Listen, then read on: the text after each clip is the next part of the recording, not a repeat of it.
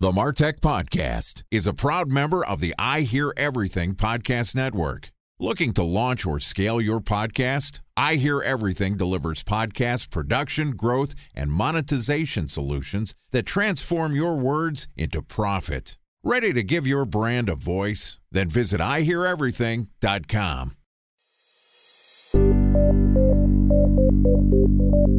From advertising to software as a service to data. Across all of our programs and clients, we've seen a 55 to 65% open rate. Getting brands authentically integrated into content performs better than TV advertising. Typical lifespan of an article is about 24 to 36 hours. If we're reaching out to the right person with the right message and a clear call to action, then it's just a matter of timing. Welcome to the MarTech Podcast, a Ben J. Shap LLC production. In this podcast, you'll hear the stories of world-class marketers that use technology to drive business results and achieve career success. We'll unearth the real-world experiences of some of the brightest minds in the marketing and technology space so you can learn the tools, tips, and tricks they've learned along the way. Now here's the host of the MarTech Podcast, Benjamin Shapiro. Welcome to Marketing Signals Week on the MarTech Podcast. This week, we're going to talk about understanding your consumer's mindset through marketing signals. With us today is Ross Gates and Brian Colligan, who are the co-founders of Gravity, which is a series of audience monitoring solutions that enables brands to find real-time buying intent signals like fundraising status, job changes, and various other real-time data points that arm marketers with a reason to start a conversation with their in-market prospects. So far this week, Brian, Ross, and I have talked about what a marketing signal is and how the most powerful companies in the world are actually marketing signal companies. And today we're going to talk about how you should be collecting your marketing signal data. Okay, here's the third installment of Marketing Signals Week with Ross Gates and Brian Colligan from Gravity.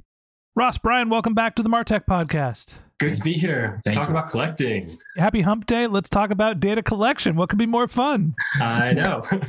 It's all I do all day, every day. It's basically my life. Hey, look, I run a B2B business on some level. I spend a lot of time thinking about how to collect data to understand who we should be reaching out to. For our business, it's how to find people that are interested in sponsoring the MarTech podcast. I'm sure there's lots of different signals that marketers are looking for.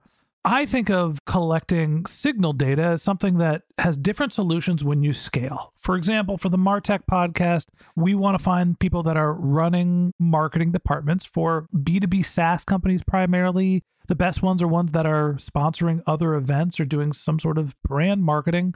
I can go hire somebody on Upwork and Fiverr to go collect some email addresses. That's great if I'm emailing 100 people. I don't think I could do that if I'm trying to understand everybody in the MarTech industry. Walk me through the scope and processes for collecting accurate signal data, depending on how much data you're trying to collect.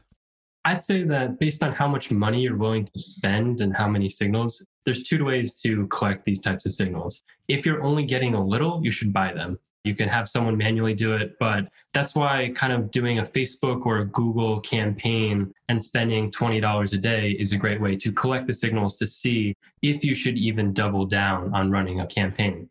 Yeah, so I think part of the problem with buying email lists or buying data at the beginning is that eventually your alpha or your advantage is going to be competed away. There was a company called Fab.com, and they were really good 10 years ago in the mobile space. They had a bunch of products and they were buying a bunch of traffic.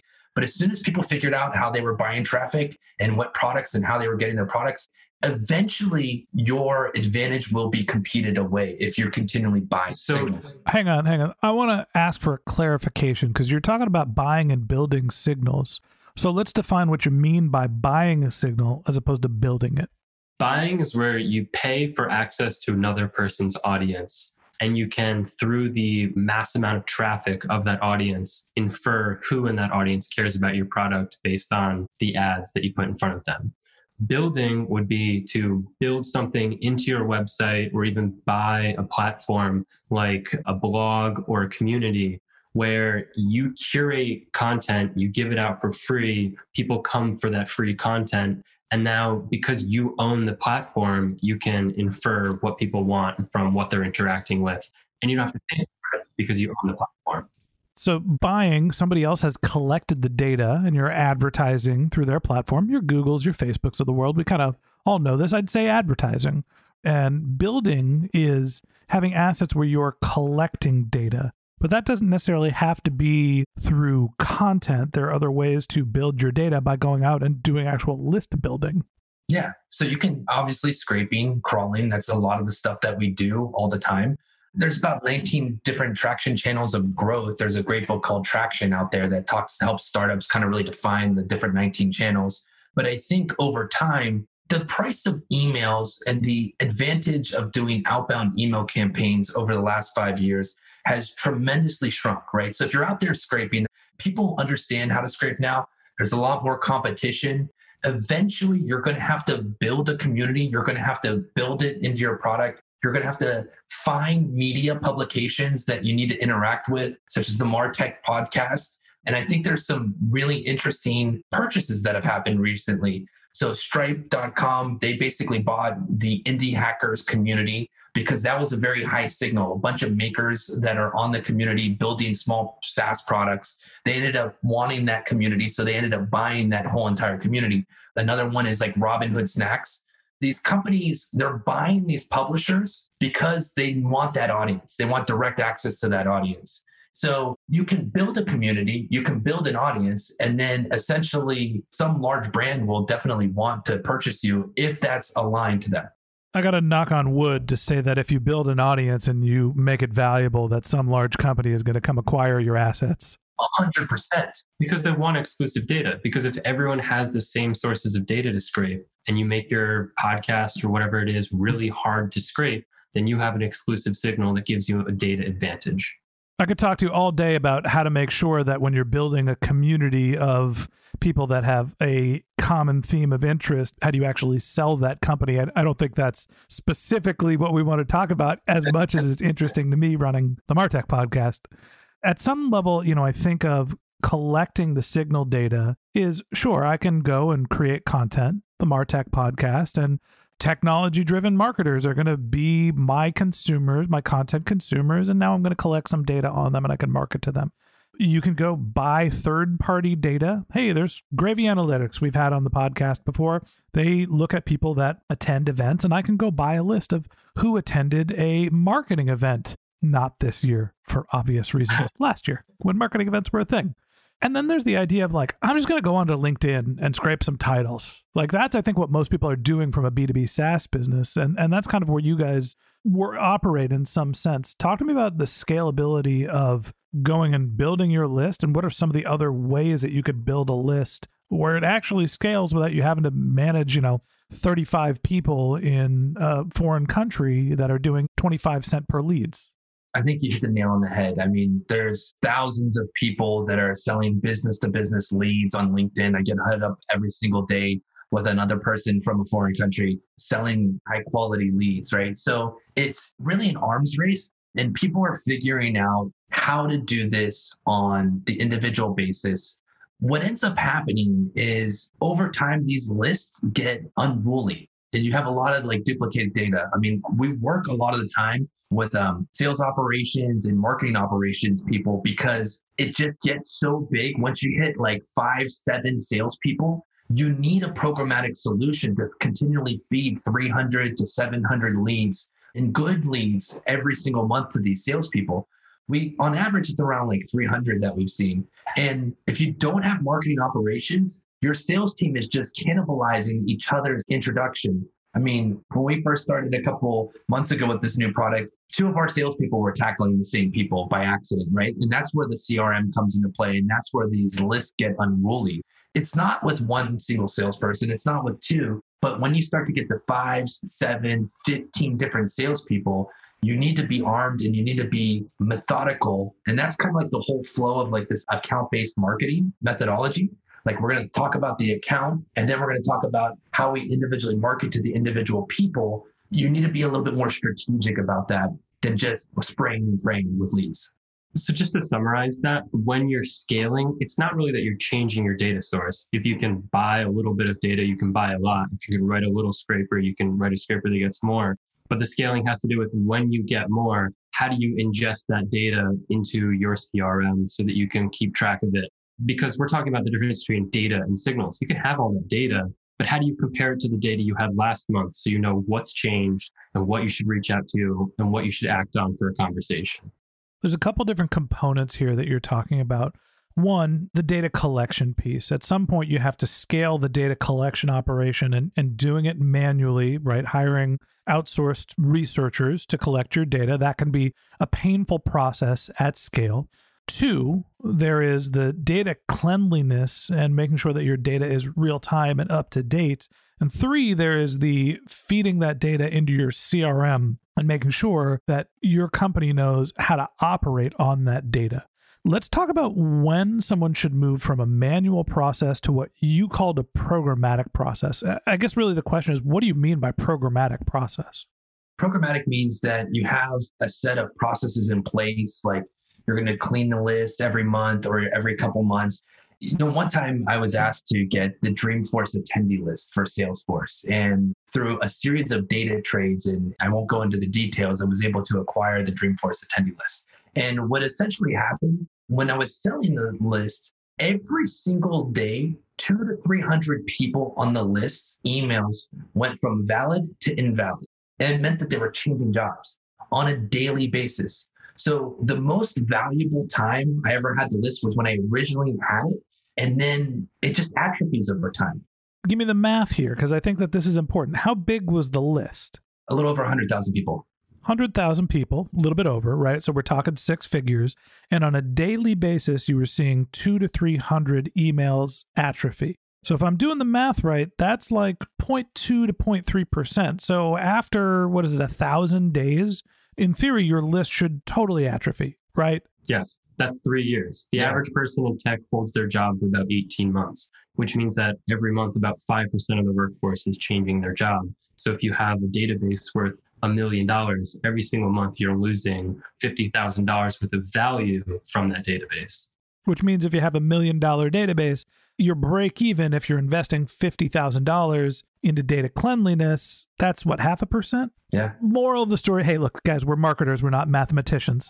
Let's leave that to the paid search guys.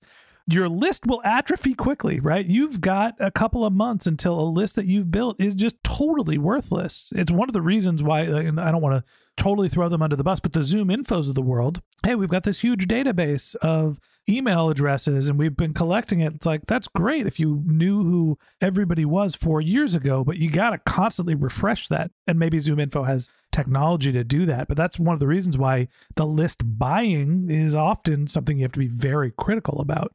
Yeah, when you're building a data company, you have to be very conscious of the technology you're using, because even for us, building a process that can manage 100,000 people a month is way different than building a process that can manage 100 million people a month. And companies like ZoomInfo, when they scale up, it might be very hard for them to update their data because they can't actually operate fast enough to do it.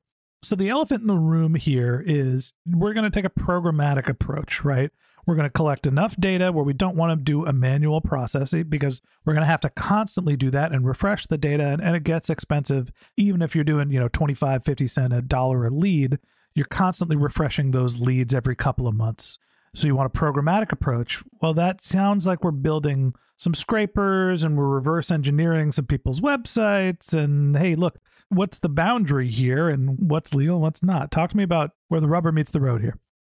So it's simple for us. We tend to not do anything on the B2C space. So the laws that are around the B2C and PII information, they get really tricky. So the laws around kind of canned spam and the B2B space are a lot more lenient. So we are continually scraping and crawling public directories. We're getting information off of Google. We're getting information off of different profiles all over the place. And I think where the rubber meets the road is you have to be comfortable and you have to be able to tell your mom what you do. It's like the little mom check, right? If you're comfortable like telling that to your wife and your family and your friends, then what you're doing is legit.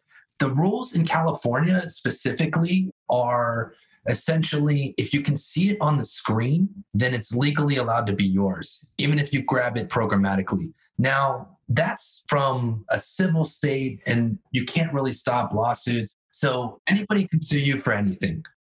Let's take an example, right? I want to look for all the people in the MarTech industry. We're actively trying to build a community in MarTech, and we want to know who we should reach out to have guests on the podcast. I'm going to LinkedIn. All that stuff is published, right? I know who the companies are. Scott Brinker has published a list of MarTech companies, and that stuff's on LinkedIn. I'm sure LinkedIn has some policies that says don't scrape our data somewhere, right? There's a difference between what is legal in the state's eyes and then what the platforms that publish the data think. How do you reconcile those two things? You have to consider how long you want your company to exist and then act on that. There's companies that have gone out and said straight up, we scrape everything off LinkedIn, we're proud of it, and LinkedIn sues them out of existence. Right. And then they have to pivot their company a year later because they can't do that anymore. Yeah. Note to self, don't publicly state that we want to scrape data from LinkedIn. Oh, shit. The cat's out of the bag there. So the answer is that you eventually have to build your own signals into your own product. And these steps of buying data or scraping data need to be short-term vehicles to get you to the place where your network is big enough where you don't need those scraping techniques anymore. That's like the Clearbit approach. They built into their platform the feedback loop of being able to scrape people's emails so that they can continuously update their data. But if you're continuing to scrape off a platform long-term, you will get big enough that they will notice and they will sue you out of existence. So basically you can, what I'm hearing, and obviously this is not like legal advice or moral advice, don't steal people's data, goes without saying, but you can kind of go and you can take some data from a platform once and use that as the foundation for the community that you want to reach or the leads that you want to contact. But eventually you have to be able to collect your own data. The second part of this is talking about enrichment and making sure that your marketing signals are actually happening in real time. Walk me through the process of understanding which data you need to clean, cleanse, enrich. I'd like to go and step back for a second. I think if you look at the fastest growing companies in Silicon Valley, they were all doing this type of approach, right? So if you look at Airbnb, they use Craigslist and people that were posting short-term rentals on Craigslist as a signal. And then they went to Craigslist and they emailed everybody on Craigslist with a short-term rental and said, hey, we can get you renters into your apartment on Airbnb. And that's how they went through it. There's a famous story about Facebook and getting the email list from all of the Harvard University students. Every single one of these quote unquote growth hacks were launching pads to their success that if they didn't do these things, they wouldn't exist. So it's kind of debatable now of whether Facebook is a really good property, but I love Airbnb. And a lot of these programs wouldn't have existed and wouldn't have had the rocket ship growth that they had if they haven't used some of these tactics. Yeah, I mean, you have to start somewhere, and just assuming that someone is going to give you marketing signals without any brand reputation, without a way to attract traffic, or if you just have to buy the traffic, that's prohibitively expensive. It really is. So let's go back to my other question about enrichment. Talk to me about how you know when, what, and how to enrich. Marketing needs to be personalized. So you want to update stuff that lets someone know that you're tracking who they are, what they care about, and what state they are in their life. So as far as like who, what, and where, if you're reaching out to someone and you're saying 3 very specific touch points, like their name, their job, and something that just happened at their company, they're going to say, wow, this person's done their research. Let's have a conversation.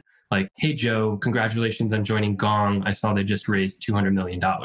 So you need to update your data when it's gotten to the point where if you reached out to that person and you said 3 personalized things, they would go, that was last year and this person doesn't know me at all. It's like every LinkedIn post that I get, hey, congratulations on running Ben J. Shap LLC successfully, because that's what's listed on my LinkedIn. Like, you're a marketing consultant, and I get all of these spammy articles for people trying to sell me agency services, and they're not paying attention that the MarTech podcast is the role and responsibility for Ben J. Shap LLC. I am a content producer, not an agency, that clearly have not done their homework. So that's data, and that data is bad data, and it turns you off immediately. So it's about quality over quantity at the end of the day. Okay. So is there a signal to understand which data signals you need to update? We have a couple different recipes that are always used. And the way that we angle it is that basically the signal is what's needed to help start a conversation. And that's a lot of the signals that we provide. So new hires, Ross talked about it, I think on Monday's podcast. about really going after new hires. Technographic changes. So we're analyzing DNS and websites. So as a company goes from one technology to another, we're also analyzing funding signals. When a company has a liquidity event or a raise event, we're analyzing funding signals as well. But your question was on the cadence that you should be monitoring these signals. Mm-hmm. And from Monday, if 5% of the market is changing jobs every single month, then every single month you should at least go through your database and figure out once a month who changed jobs so that you can continue to reach out to those people. About 60 companies get funded every month. If you have a list of 1,000 companies and you're specifically targeting startups that are right for funding, you might want to know every single month which 60 companies got funded so you can hand those to your sales team or your marketing team to go reach out to. Some of our clients track CFOs. So the first time a CFO is hired means that they're ready for a large amount of money. Some of our clients track the first new sales hire, right? So the first time a salesperson. Some of our clients track the percentage of marketing versus sales versus engineering. As marketing and sales company, the function of marketing and sales percentage starts to grow. That means they're starting to create more revenue within the companies, and they're moving away from product market fit to now a growth company. And just lastly, when you're talking about how often you should do it, if you could, you should do it every single day. And that's honestly the thing that's the most confusing to me. Let's say I've got $1 million database, right? I've got 100,000 leads. They cost me $10 each to collect and enrich at one point, and 0.3% of them are going bad every day. How do I know which 0.3% of them? Like, yeah, I only want to enrich the ones that went bad. Dude, you're giving us a layup. That's what we do, right? So they can come to us. Right. But how the hell do you do that? I can't tell you our secret sauce, but I can tell you is we have 5 different sources of data that we correlate together and we angle together to make sure that it's clean and up to date. And it's based on job changes. I mean, that's what you want to know that changes with someone. And why you can do it once a month is if you have 100,000 people and you're reaching out to them, you reach out to a bunch of people. When you update the data, it is the most valuable it's going to be. Right. So you focus your sales team every single month on what was just updated because there's a reason to start a conversation. Yeah, and I think that's the important point is that when you're thinking about what data to enrich, it's the oldest data. The newest stuff that you just enrich is the freshest. So essentially, it sounds like you set an enrichment budget. Obviously, you guys have some technology and some hacks and you're sciencing the shit out of this. For the rest of us, Mohammed is our researcher and he is based in Egypt. I'm building a list, and at some point when we're done building the list and we've collected all of our data, for us, we collect the data and then we use it. But let's say we were going to collect the entire list at once. I'm going to go look at what the oldest data is and enrich it and use the newest data. Yeah, that's a smart process. We're just kind of time agnostic. We just look at it all and enrich it all once we do our matching algo. So we have like our own kind of database with 50 million people, and we do our own matching algo to basically make it programmatic. But your Mohammed method, it works, right? And it works 3,000, maybe it works to 10,000 people. We reach out to like 200 people a month. Yeah. You're going to hit a threshold though, when you're at like 30,000, 50,000 people, where you're going to have a marketing operations person running 10 virtual assistants in a foreign country just to keep your database up to, and now you're spending $100,000 a year on them. And then you're spending like all this other money. I've seen budgets of $250,000 a year to solve this problem manually.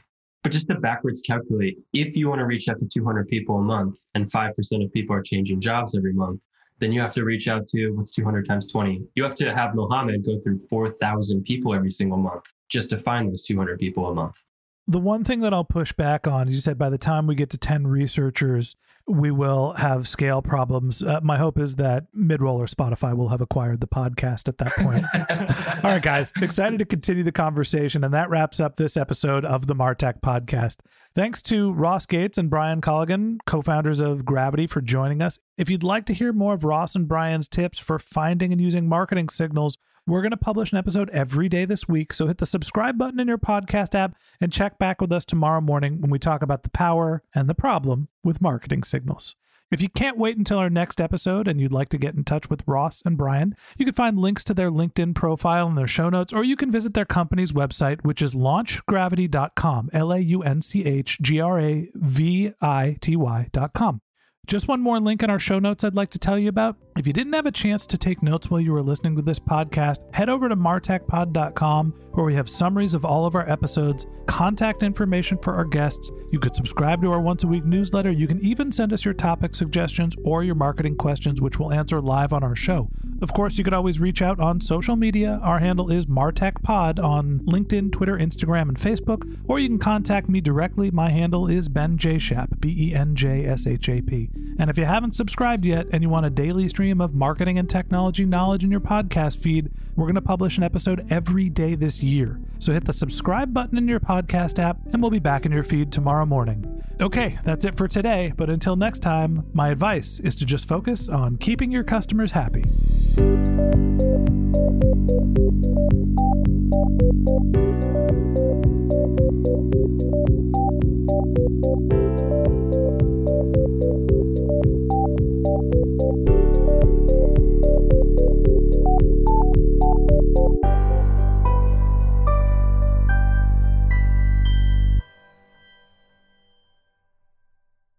Thanks for listening to the MarTech Podcast, an I Hear Everything production.